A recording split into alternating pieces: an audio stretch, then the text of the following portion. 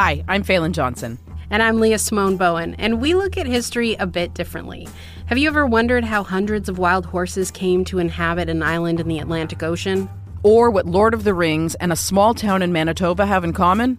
Or the burning question, did Canada invent the teen drama?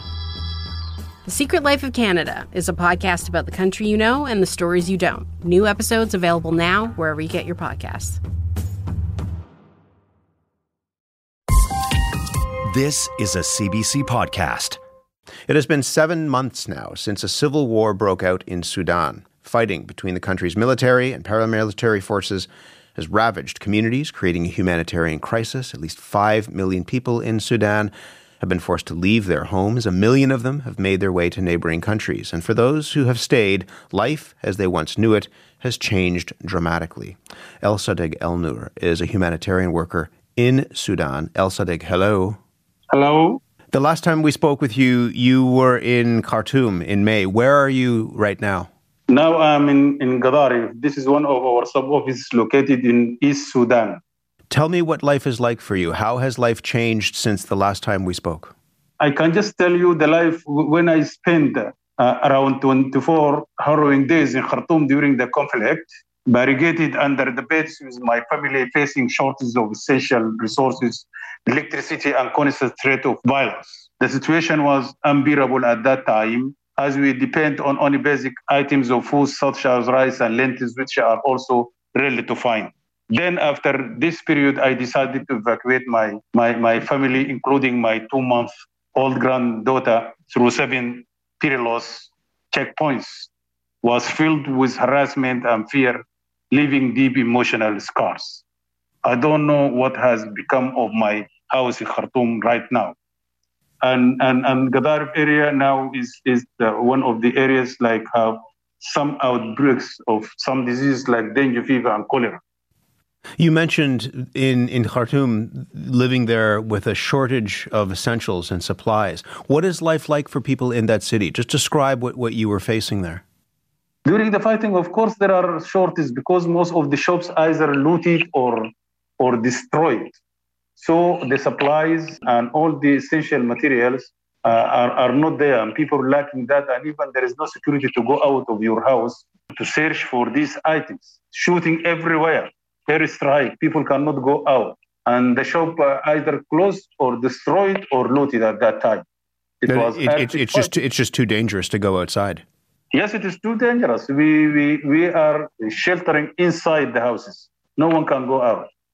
You mentioned as well the spread of diseases, and there is a concern that because so many of the health facilities are closed, that there could be cholera, there could be dengue fever. Tell me more about that and what you understand about the spread of communicable diseases. We have this, we call it dengue fever, and it is in mainly the area where we are now, Gadarif, the most hit area. It is in all other parts of Sudan, this dengue fever in North Kordofan and Kassala and in Khartoum itself. But in Gadarif alone, now the government announces around 2,525 suspected cases of, they call it acute watery diarrhea. It is cholera, and out of that, around 78 related deaths. Many people here, given the situation of lacking of medicine, personnel, and in Khartoum, for example, the situation is very critical as most of the hospital, 90% of the hospital are out of service. This is compounded also by the lack of medicine, medical supplies, and the personnel themselves, and insecurity. If you are sick, you cannot go out also and look for any hospital elsewhere. Otherwise, you'll be shot dead.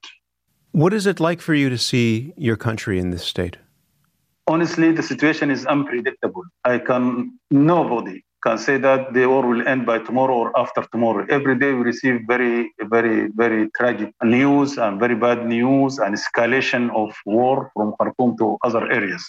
Every day we hear a new area has been captured and there is fighting here and there, and more displaced people coming to other places in other Sudan. Even all the towns and cities of Sudan are full of those people.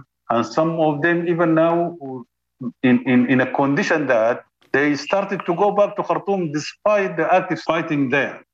So the situation is very difficult because when people left Khartoum, they thought that it will be 2 weeks, 1 week, and they come back. And even they left all their belongings behind and their houses and everything. They didn't take anything on assumption that they will come back in 2 weeks or 3 weeks.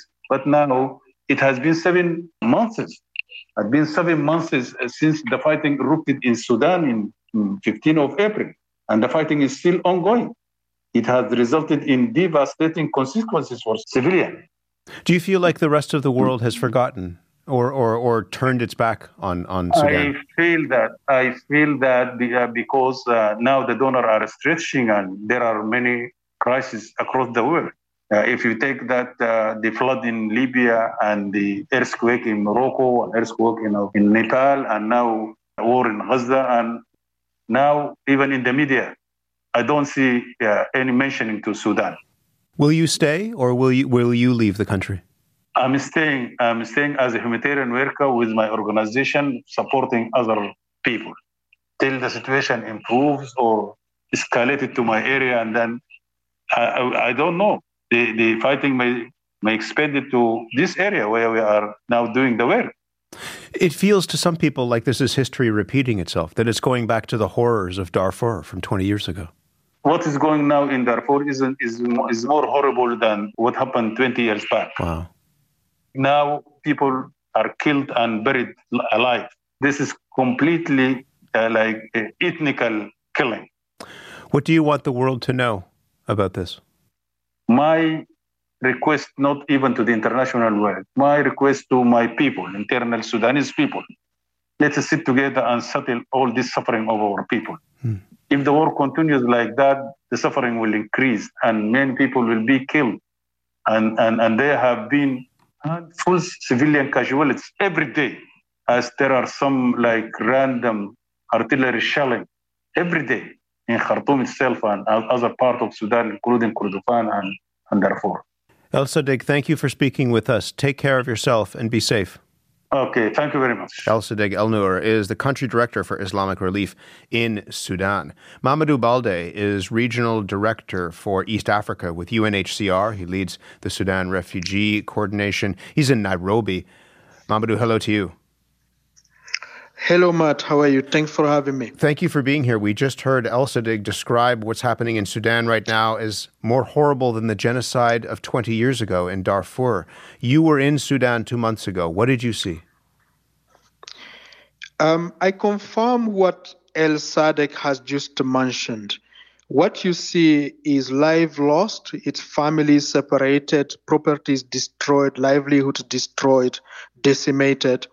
And it is a situation where you have 5 million people who have been displaced within Sudan and 1.2 million people who have crossed international borders and have gone into Chad, into Egypt, into Ethiopia, into South Sudan, into Central African Republic. This is what we see today, and indeed it is to some extent a repeat of what we saw 20 years ago without finding solutions. For those who have been internally displaced, where are they going? Where have they? And we heard from El Sadiq, he's had to leave his home in Khartoum. Where are people ending up? People are ending up in the safer part of Sudan as we speak. I went through eastern Sudan a few weeks ago, Port Sudan, Kasala Gedaref, where El Sadiq is now, and then Wad Madani, which is just 3 hours from Khartoum, and then into White Nile in Kosti. What you see is really the generosity of Sudanese, that is people hosting their own brothers and sisters, neighbors or former neighbors, and showing solidarity.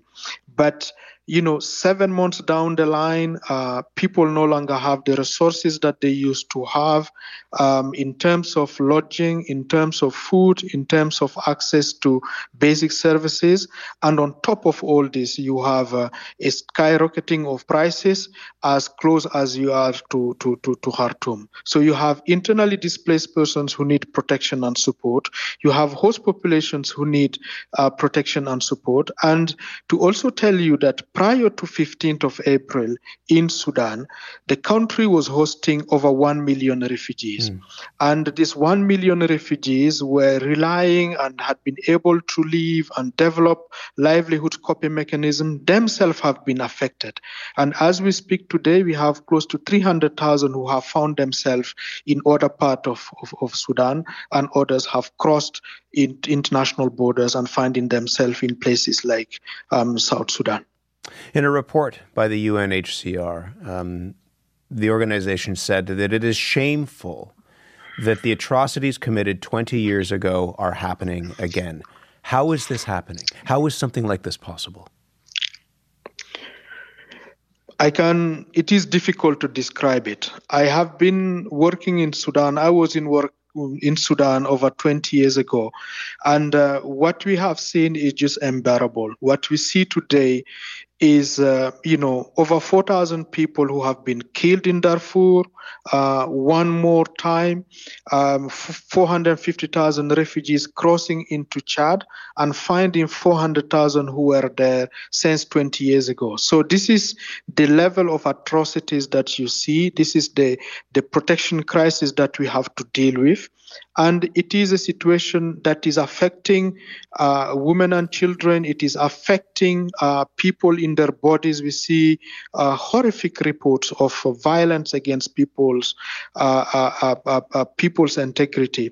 And that's the type of stories that we are hearing from refugees who are crossing with very limited means into Chad, where we are not able to relocate as many as we should, and where we have already a lack of services. What wasn't addressed 20 years ago in the aftermath of the genocide? One of the things we spoke with the new executive director of Human Rights Watch on this program last week, and she said that after the genocide, people sought peace, not justice, and that led in many ways to history repeating itself. Is that what you see? What we saw and what refugees are telling us are really that the root causes of the crisis in Darfur were not addressed. Despite all efforts made by the international community, this is what they do tell us. And I think today, better perhaps than yesterday, we have an opportunity to tackle a few things. One is a cessation of hostilities that would help put an end to some of the protection crises that we see today. And number two, until such a time we find solutions to that, people needed to be supported so that they can contribute at community level, but also beyond those communities into finding solutions. What I can also add is basically the following. When we meet with internally Sudanese who have been displaced by the conflict, they tell us that we are the victims of issues relating to conflict. We are part of the solutions, and we can be part of the solutions. And this is where all of us, the United Nations and various partners, need to focus on. We're just about out of time. We only have a minute or so left. Is your sense that the world has turned away from Sudan? There are wars that are happening, other crises that are unfolding. Is what's happening in Sudan happening without the world paying attention? The world needs to pay attention to Sudan. There are other crises happening, but this is one of the largest protection crises that we have seen, and it is coming on top of humanitarian crisis to levels that we have not witnessed so far. Mamadou, we'll leave it there. And it needs to be addressed. We'll leave it there. I hope that people do address it. I'm glad to give it some attention this morning. Thank you very much. Thank you. Mamadou Baldé is the regional director for East Africa. He works in the area of refugee coordination with the UNHCR. He was in Nairobi. For more CBC podcasts, go to cbc.ca/podcasts.